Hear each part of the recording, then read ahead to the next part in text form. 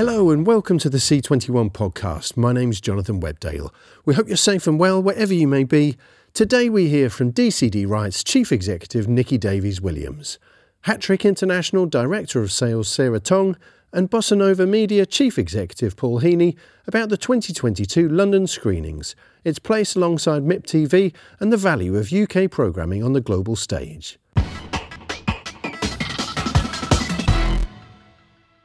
The London screenings has existed in some shape or form for more than a decade, but it was only in 2020, at the height of the pandemic, that All3 Media International, Banijay, Entertainment One, Fremantle and ITV Studios joined forces to prepare a formal event for 2021. While all 5 distributors had in previous years run individual buyer meetups, piggybacking off BBC Studios' annual sales extravaganza in Liverpool, COVID-19 meant a coordinated online rendezvous was the next best thing. But now, with the vaccine rollout and removal of travel restrictions, buyers from all around the globe are descending on London for this year's first physical event, with an array of smaller distributors also involved. DCD Wright's Chief Executive Nikki Davies-Williams, Hat-Trick International Director of Sales Sarah Tong, and Bossa Nova Media Chief Executive Paul Heaney spoke to me about getting back to in-person meetings, the place of the London screenings versus MIP TV, and the value of UK programming on the global stage. Welcome everybody. Thanks very much for joining us today. Paul, Sarah, Nikki, great to have you here. London screenings, it's been around for a number of years, I guess, but it's only been sort of formalised as a virtual event last year. And this year, obviously, the first year that it's going to be a physical event. Zoom meetings have been good to us so far, but I guess you're all glad to be getting back in the room. Have they been good to us, Zoom meetings? Do we really think so? Oh, I think Zoom's been really effective, but it'd be just wonderful to see real people again. And I think there's going to be a good turnout. I don't know about you guys, but everything I've heard, it looks like a lot of Europeans coming over and a good spread of Americans as well. And some Aussies coming over as well last minute as well, which is good. I think a sign the Australians are coming means that the world has definitely woken up, because, you know, with the most ludicrous restrictions they've had, because at the moment in an office in New South Wales, you have to wear a mask, but you can go over to the pub across the road and take your mask off, which sounds a bit strange. So I think if they've managed to change the rules, then the world has really come back to normal. So I guess it's an interesting moment as well for all of you, because All3 Media, Banijay, ITV Studios, Entertainment One, Fremantle, they were the founding partners of the screenings. But why is it the right time now, you know, for sort of a swathe of smaller companies like yourselves to get involved, aside from the fact that obviously we're able to meet up physically again? I think it's important for buyers to give them the best experience that we can. For, you know, obviously the bigger companies have got a lot of content, but we have also got really good quality, high quality content that the buyers will want to see and hear about what's coming up. So it's good to have the whole spectrum of distributors there. So I think, you know, it's been fantastic that we've all been able to, mostly, not everybody, but mostly have been able to collaborate as a group of distributors and coordinate all of our sessions, so that those buyers who are making the effort, especially the ones that are coming from all the way from Australia and the US, but that those buyers are going to get the best experience that they can, you know, so that they can see the full array of what content is coming out of the UK or the UK distribution market, you know, over the course of a week. Yeah, I agree. I think the UK has been very collegiate, actually, and lockdown has sort of engendered that sense amongst distributors. And the quality coming out of the UK, I think it's time for we see ourselves as probably more of a boutique distributor, although we've got a lot of new programming coming through at this time of year. So I think we've got a lot to add to what the majors are doing on the following days. I think ourselves and Hat-Trick are on the Tuesday. I don't know, Paul, when you're going to be there, but I think, you know, the spread of programming that's on offer to buyers is going to be very attractive. Yeah, I think it's no longer a dress rehearsal, is it? That's what That's what I've been saying to myself. Last MIPCOM was a tentative sort of toe in the water, and then it got sort of back again. But this one is now all bets are off. So Tuesday evening we're having a big social thing at the Ivy Club, which we did before in previous guises, TCB and previously Cineflix. So we did those, and we just thought we will grab that opportunity. Because though we have a slate, I want it to be an event as much as it is about selling programs. I'm just trying to capitalise on the fact that this is a big event, and it's London. It's a showcase for London as well, just to show that the city's woken up and the country's woken up. So and it feels like it's about slates now as well, not about pushing your catalogue. It feels like everyone now is not trying to time something for twice a year, MIP and MIPCOM. Things have changed now. It's about launching your slate, and then you just add to that as it goes on. So the demands have changed, haven't they? But we can talk about that later on. I think it's an interesting point, actually. We found that we previously, when we'd looked at this time of year, we didn't have anything ready to show. And then with the lack of market timing benchmarks, we seem to have just been ongoing, working with producers who are producing at different times of the year, ongoing. And so we've suddenly found ourselves with a much bigger slate than we thought. You mentioned MIP there. Obviously, the London screenings has kind of been building up over the years, initially around the BBC showcase taking place in Liverpool.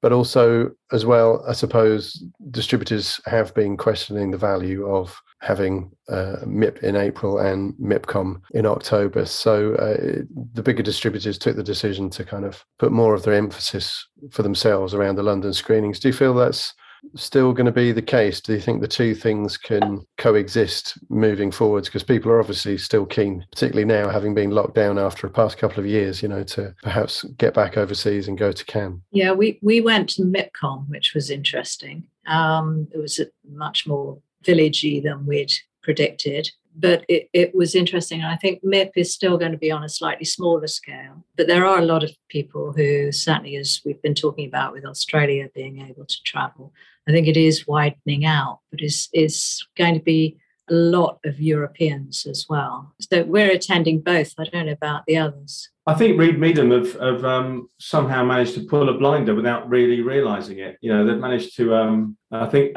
early April is going to be the prime time when everyone suddenly will be travelling. So London screenings might just come a little bit too soon for some people to get on planes again, whereas April should be okay. So I think Reed Meadham may have managed to, if they can handle it properly, they may have managed to done themselves a favour and still end up with two events across the year. Whereas before COVID, we were talking about MIP was on its knees and just about to die. Now it actually might end up having a new lease of life. That's what I sort of think, because it's too long to wait until October and everything else feels a little bit half-baked between now and then. And I think the industry needs to get together again. We actually are not going down that road. So we are at HTI, we are doing the London screenings, and then we are not doing MIP in April. We'll do NATPE in Budapest in June, and we'll do, and obviously NATPE US will screen if they take place in June, and then we'll do MIPCOM in October. But we're going to use the time in March, April, May, June to do sales trips directly to individual territories rather than spending the money on a big market. As Paul says, it's a really interesting inflection point, isn't it, in terms of how the pandemic is kind of progressing or hopefully receding, and how that's going to kind of change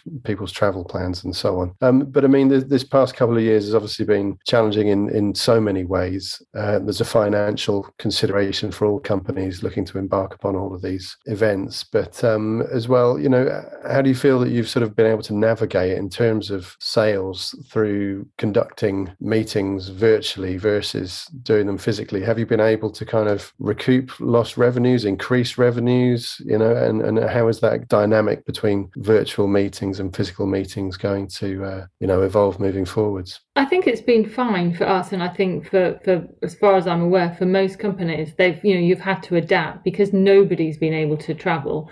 You've had to rely on having phone calls and Zoom meetings because there's not been any alternative. So for us, HDI we had our second best year ever last year. So we certainly didn't lose income over COVID. We were very lucky with the productions that we had coming through.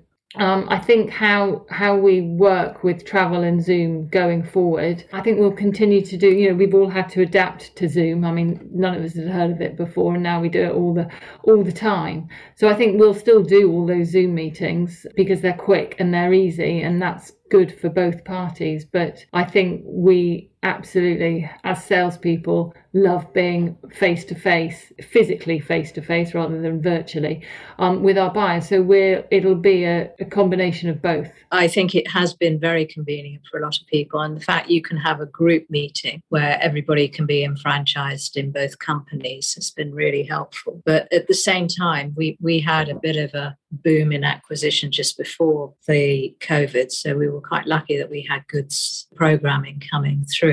And I think it's coincided with the acceleration of the digital platforms. And so there's been a huge digital demand at the same time as we've all been locked down. So it's meant that, new programming, high profile cut through programming, but also library has been selling very well during the period. I don't know if that's the same for you. I think so. Well, I think, to be honest with you, I don't know any different since launching Bossa Nova. So this is the situation I was dealt with at the beginning. So I just found that, you definitely need a combination, and you just get those extra bells and whistles to a face-to-face that we all know that you do. So it's funny that you just get that extra bit of creativity. It just adds another few dimensions. So, and I'm sure whoever does listen to this is saying, please don't talk about COVID anymore. We're fed up with it. But I do think the pace of business, that's what I'm looking forward to seeing, because we did our development day in January, only a few weeks ago, actually. And that really, really helped accelerate the pace of business at the start of the year. And I felt the start of the year is normally where in previous times it's sort of, there's a week and then it just goes off like a firework. And I felt that not just because of our own thing that we did, our development day, but I think the industry has taken off like a firework again properly. And that's what we've all needed. Whereas before I felt it was sort of traveling, but not traveling that fast. Now I feel it's properly getting going. And I think we've got to be ready now to do face-to-face travel and everything else all in conjunction. I think you're right. Zoom plus phone calls plus face-to-face meetings is going to get everything moving, because it's the only way to do it. We can't do one in isolation. But interesting what you said, though, Sarah, about MIP and everything. Yeah, you could be right. Doing the sales trips as well is going to be really useful. So let's see. So maybe our little cubbyhole that we've bought at MIP TV is going to be a total waste of money. We'll see. Let's talk about the demand for UK content on the global stage then. I mean, the most recent report that came out from Pact suggested that, there was a slight dip inevitably during the pandemic, I guess, although you're talking about a boom in sales, there was still a production hiatus, which has had a ripple effect across the business. Sarah, you were saying that last year was your best year, though. So do you feel that UK content is surging again and is going to reach new heights, Paul, as you're suggesting? Yeah, I hope it is. I think certainly from what the three of us are saying with the content that we've got coming through, we're envisaging a really good year, a better year this year than last year. Even the UK content that you think is, to use one of my favourite words, bucolic or parochial, it still works. And I think the buyers that are now thinking like streamers that are linear channels supposedly are, where everyone is thinking in the same way. And if there is something that continues to be renewed, and it was a fairly bucolic parochial show, it's still managing to sell, volume wise. So I think, despite the fact we are in a new world where the streamers are sort of having an influence over the type of programming that everyone is buying into, the two silos of 1 to 4 parts or 1 to 6 part shows and then returning series. I think the UK producers have got that brilliant combination of creativity and commerce, which a lot of other indie communities maybe don't have as much of. So they're taking a bit of a march on other nations, maybe, in terms of how well they've been able to. They're so resourceful, as we know, UK producers. They're able to make it work, and I think they've not really taken a backward step, the UK indies. So we're as distributors, we're sort of happy to ride that wave, aren't we? I think. Yeah, I think they've even been managing to produce well in lockdown, actually. I think, the ingenuity has been extraordinary. We've had series where they've, sent not camera crews, but equipment, and got stringers locally to film and still managed to get all the footage they need for a new series. And Blue Chip Factual is always done well out of the UK, and we're well known for it, as well as the drama and cookery, travel, music. All of those genres have all been doing well for us. What about the way in which the business has been changing as a result of the growth of the US streamers and the studio-led US streamers increasingly warehousing content that they would have previously sold to third parties? Has that opened opportunities for distributors like yourselves? Yeah, I think there's huge opportunity with the new streamers. I think the difficulty for producers is retaining enough of their rights to keep a successful investment model going so that they do own some rights and they do get ancillary income. But I think, the fact we've got BritBox starting here, we've got Netflix, aggressively looking for UK programming. We've got Acorn TV, we've got STV. There's in the UK, but really as well in America and internationally, that there seems to be a broad choice of, which way you go with the program in order to serve the producer best, really, and get your investment back as fast as you can. There's a lot more choice than there ever was as to how to sell a program. Much more complicated and much more rights intensive, where you've got to be very careful with your windows and your crossover in territories. The data storage is much more important than it ever used to be, having an accurate rights system so that you can really sell programming effectively. Paul or Sarah, did you have anything to add to that? And I'm also thinking of the broadcasters as well that you work with out there, not just sort of selling programs to streamers and working with streamers, but also the fact that some of those streamers are holding on to content, which means that, the broadcasters that would have acquired US content before perhaps are now looking to replace that with content from elsewhere. I think broadcasters are, US content has in some territories and for some channels has been on the wane over the last few years. But I think overall in most territories, it would be fair to say that local content is what is increasingly what all broadcasters, all platforms are wanting, from the streamers whose mantra is broadly local for local. So if you look in most territories, what the top rating shows in those territories it is local content. So for acquisitions to get through, it does need to be high quality. It's got to be stand out. It's got to be different. And I think from British producers on the whole, there is a lot of high quality standout content coming through. Yeah, that's right. I think, and I'm looking at what we had on Development Day last year to this year, the difference is that is that level of noise, as people call it in inverted commas, is there something that will cut through? And it makes you realise that what distributors maybe used to sell or get away with selling was, to be fair to it, was fodder, wasn't it? It was just sort of, stuff that would just fill in the gaps. And I think there's no room for that anymore now. And the streamers are doing that. And all the streamers are now all after a similar area, this stranger than fiction area, whether it's in scripted or unscripted. There's this area that people have called true crime, but it's now morphed into something else. And I think people don't want anything that will just sit and do a job. They just want shows that have proper grunt, that will actually deliver an audience. And whether or not they tell us what that audience is, whether the algorithms get shared with us, I don't know. But it feels that they're all after that level of noise. And sometimes, for these UK producers, can they make that show for the budget? I don't know. But all I can see is now it's not necessarily about a returning franchise. It is, can we actually get something in there that's going to drive an audience and make some headlines? So that feels like a subtle change. But we're looking at the very sort of surface, and maybe deep down things haven't changed that much. Maybe we're overthinking it sometimes. I don't know, because you can't second guess this market that easily, I think. According to the PACT statistics, streamers made up almost half of the sales or the exports of UK programming. Is that something that you're finding across your businesses as well? Is that balance of buyers that you're dealing with changing at all, or is it the streamers that are making up half the business, the broadcasters the rest? How's it working? No, I would say no, it's not. It is changing. It's definitely changing. So we are seeing streamers increasing their percentage of our total income, definitely, as are AVOD and, the whole VOD market, from AVOD right through to, the big SVOD players. That is definitely increasing, and it's becoming more and more important. But no, from an HDI point of view, our partnerships, our business with traditional linear broadcasters is our biggest income, and it's hugely important to us. Not to say that we don't do a lot of deals with the likes of BritBox and Acorn and Netflix and Amazon. We do, but it's not the majority of what we do. I think for us, a lot of our business in America comes from streamers. particularly the mid-level SVODs as well as the higher level SVODs. But in the UK and Europe, we're still very much dealing with broadcasters. Those are long-term relationships. They're as important to us as the streamers. And I think we've got more of a mix than we ever used to, and more layers of exploitation than we ever used to that can benefit our producer clients. So I think the market has changed enormously in the last 2 years, actually. That's a good point, actually, Nikki. I'm going to change my answer, actually.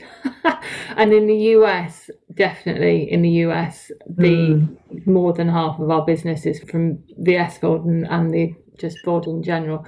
But for the rest of the world, it's absolutely not 50%. No, not at all. It's a small percentage for us. We're unscripted as well as you guys are in other genre. And I think, and everyone now is a streamer really as well. It's probably wrong to say that there's linears and streamers. They're all the same. Mm-hmm. We're all on the same platform. Yeah, you've got Paramount Plus coming along and Netflix, and they're all starting to work together because also they can't necessarily finance a lot of these projects that they really want on their own. So it's becoming more collaborative, but as Nikki said earlier, it's about clever rights management now, more than ever. And it always has been, but it's ratcheting up each year that you've got to be very, very clever. And also, what door can you push that will open in terms of rights negotiation? Because there were certain no-nos maybe a few years ago that now people will accept in terms of non-exclusivity or windows or length or all the other things that go with it. But yeah, it's a matrix that is constantly sort of enlarging, in every direction in terms of how many variables you can have to negotiate with. So, it means that lawyers are earning quite decent money in our business, aren't they? Yeah, I think the legal department is very stressed right now. Yeah. And the salespeople are keeping on their toes. Yeah, absolutely. How are you seeing those deal structures changing? You're putting in finance as a distributor more and more. Is that the kind of the case? Your co-production funding? The broadcasters who have the commissioners are not fully funded. Very rarely are fully funding something or giving the producers enough money to make something as good as and to the quality that those producers want to make that content. So distributors more and more. I mean, Paul, your model's different from ours, but the distributors we are always putting money into not everything, but a lot of the things that we are doing, whether it's at development stage or at pre-production. Yeah, we're not that different. We're all doing the same thing, I think, to be honest with you now. Yeah, I think we are. Yeah, we are. Are you not commissioning stuff directly though as a distributor? I suppose. Yeah, small C. But, considering the budgets that we're working with, but I think, it is commissioning now. And we've learned, as far as Bossa Novas goes, we've learned a lot from how we were doing this 3 years ago when Q had just taken over TCB. And some of the maybe square pegs into round holes that I was doing then in an effort to try and hit the targets that were set at the time. So now I think it's a lot more measured and a lot more square pegs, square holes in terms of who's going to make the sort of project that you want to sell. And I think that is lesson well learned. And that's, I think, we're all going to make mistakes in this new world of financing, because the broadcasters are now thinking, hang on a second, we can use that. I mean, you can see that in the UK, can't we? We know terrestrial broadcasters are looking and saying, hang on, we don't need to use all of our commissioning budget for this amount of hours of programming. If we were clever, we can maybe make that spread a little bit thinner across more projects, and let's get a few potentially gullible distributors out there to put a bit too much money into some projects. So I think we've got to be careful that we like the attention as distributors, that we're sitting at a table now with the actual big commissioners, which is great, it's lovely, but we've got to be careful that we're not going to get carried away, because we all like to have big shiny new projects, but we also want to keep our investment pot, reasonably intact, don't we? And I think it's all very well having plenty of projects, but we've got to make sure these deliver returns. I think I've certainly learned from the last, from maybe 2017, 18, 19, of what looks like a good investment and what isn't. But, you never know. You're going to make mistakes. That's the other thing, Jonathan, in all of this, is that with this so-called, the platforms, whether they're linear or streamers, they can afford to make a few mistakes. Now, as distributors, what do we want to do? I sort of think we're going to be right 65% or 70% of the time. So that means that 65 or 70 has to massively over deliver on sales for the 30 that you're going to get wrong. I don't know what you guys think. Yeah, I think it's tricky. So our investment models, so we'll put money in. We've been increasingly co-producing and starting with a base sale, but more and more, as you say, if you can underwrite it with a third pre-sale, second pre-sale, just so that you've underwritten your investment, that's important.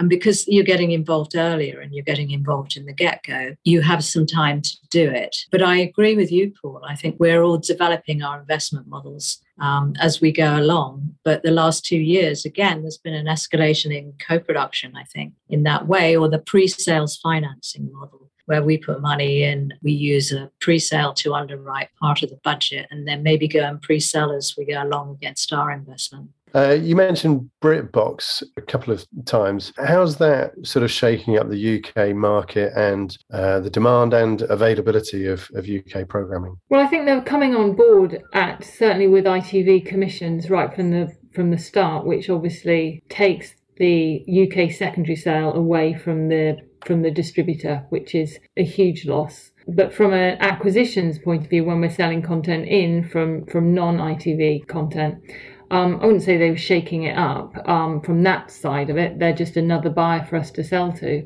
The main point is that they are coming on board as a UK secondary partner for a lot of ITV commissions, which is good because that helps the budget, but it obviously is not such fun for the distributor because we don't have the UK secondary rights to sell. But also, they are commissioning a lot of content. Well, not a lot, but they are commissioning content as well, which is only a good thing. Yeah, I think it's a bit early on BritBox. I mean, for us, we're dealing with them in the UK and the US, and I know they're moving into Scandinavia and, expanding from there. But I think for us, I know Sarah with Hattrick, you obviously have a lot of in-house production directly with the UK broadcasters, so it probably affects you a lot more than us. So we're finding, as you said, that they're just another customer for us. They will come in. I mean, I noticed that they're doing more commissioning originals. So from the production point of view, that's great news. So I think it will develop over the next year and a half or so, and we'll really see what the shape of that is across the international market. Yeah, I mean, they are buying in Australia, in the Nordics, in Benelux, and in Africa now as well. So it is, they are a good new client to have. It is interesting that they're not always, but on the whole, they're not buying in a joined up way. So you are dealing with all the different acquisitions teams, which is interesting. And sort of territorially, have you seen any markets sort of opening up over the past couple of years for UK content that perhaps have not been such bigger buyers in the past? It's a question that we're often asked as distributors is, which international territories are growing and which ones are we doing more in? And I don't really ever have an answer for that because, I'm sure all of us all sell not to everywhere because there are some countries that, just are impossible or just too much hard work to get anywhere with. But it's all still the usual suspects in terms of countries that you're dealing with and that we're selling to. But there are new players in all of those territories that we just need to keep on top of. I don't think there's any new territory that I can think, oh my God, it's like completely exploded in Poland. That's never happened before. It tends to, doesn't it tend to be a certain project or series that just takes, it sort of like catches a light in a certain region, and that can sometimes skew your view then of a particular area. But there are either there are established markets and there are emerging markets, and those emerging markets are sort of, some of them are partly established and some of them are sort of partly emerging. But yeah, you're right. There's no way we can say, oh my God, yeah, look, we have to identify this territory. This is the one. There isn't. It's just it's almost easier to say this type of project, this type of show works well in these regions. It's difficult to be so blanket otherwise. Yeah, I think that's a good view of it. I thought it was interesting the territories that Disney's opening into. That they're very much looking at the further reaches, which I guess with Disney programming one can do that. And I think India is getting a bit more interesting with format production and streamers over there. And Asia potentially, but really nothing specific in the last 2 years has gone on a steep climb for us either, I don't think. It wouldn't be fair not to let you mention some of your shows, obviously, that you've got coming up at the screenings. So perhaps each of you could pick out like 2 or 3 that are headlining your slates and why you feel that those shows are the right ones to present to the market right now. Well, we're headlining with D.I. Ray, which is a new drama we have from HTM for ITV, which is starring Parminder Nagra. So we're doing a Q&A at our session with Jed Mercurio, who's the exec producer and the writer and producer of that drama. And then we're also highlighting 2 new formats that we're launching at the market and some new factual shows. I think we're doing a lot of blue chip factual with Bettany Hughes at the moment. So we've got a new series with her. We've got a new transactional feel-good series, which we're launching, which I'm not going to tell you about. We've got 4 or 5 new dramas, one of which we announced production is commencing in March, which is another series of My Life is Murder with Lucy Lawless, which is a co-production with Acorn TV. We've got another series of Secret She Keeps in production, and we're showcasing 3 other dramas. So I'm sitting at a slightly smaller table, aren't I, in the unscripted world here? But we've got a lot of, I suppose our Bossa Nova originals are coming through. So the first of those will be coming through, which is Secrets of the Lost Liners, 6-part series, which is ATN in the UK and SBS Australia so far, and Extreme Tow Truckers. You know, the apple doesn't fall too far from the tree from the in terms of genres that are getting involved with. Extreme Tow Truckers coming out of Australia, which is Seven Mate and ProSieben and Viasat, and that's season 1 and 2 at the same time. Then Caught on Dashcam, which Sky have just recommissioned season 3 of, which was a perennial for me before, so I'm pleased to have that now back on, sort of re-emerged as a series. A new series with CBS Reality, which we've done as sort of parts Bossa Nova original and part with CBS with Sam Rowden, Murder First on the Scene with Phoenix, and I'm hoping that will go into more series, done really well rating wise. And Cold Case Killers with Channel 5, that's season 1, that's Rare TV, like those guys a lot. A big sex series actually, which, you know, as an Irish Catholic, it's very hard for me to talk about a sex series especially on a podcast, but here I am, who'd have thought that? But it's a sex magazine series come out of Canada. The Big Sex Talk, which I'm looking forward to seeing the reaction. I know it's a fairly niche one, but very, very high budget levels. And then, it's Hindenburg, The Cover Up. I'm trying to get some big sort of feature doc, shorter run factual as well. That's a big one that we're looking forward to seeing a reaction on.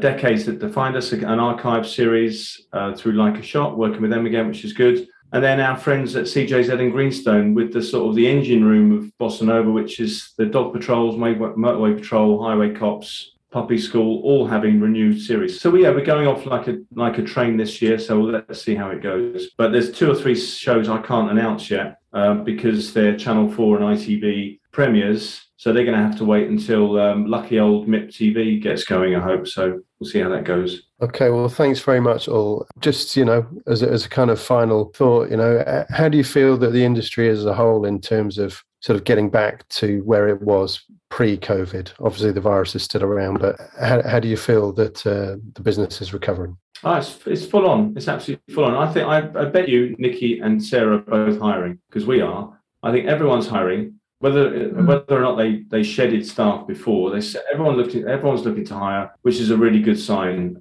So I think that is always an indicator that this market is bouncing along now. And, you know, being in the middle of Soho, I can just tell it is anyway. So that's my 2 pence. Yeah, I agree. I think it's kind of more of the same but different. I think everybody knows each other a lot better, having spent a lot of time on Zoom in each other's houses. So I think there's a lot more collegiate spirit about it right now in general, but the business is growing. Yeah, we are very, very busy, which is fantastic. And I think the market is absolutely raring to get going as well. So I think it's hopefully with the London screenings, it's the excuse everybody needs to travel and get back to the new normal. Nikki Davies-Williams, Sarah Tong and Paul Heaney speaking with me ahead of the 2022 London screenings.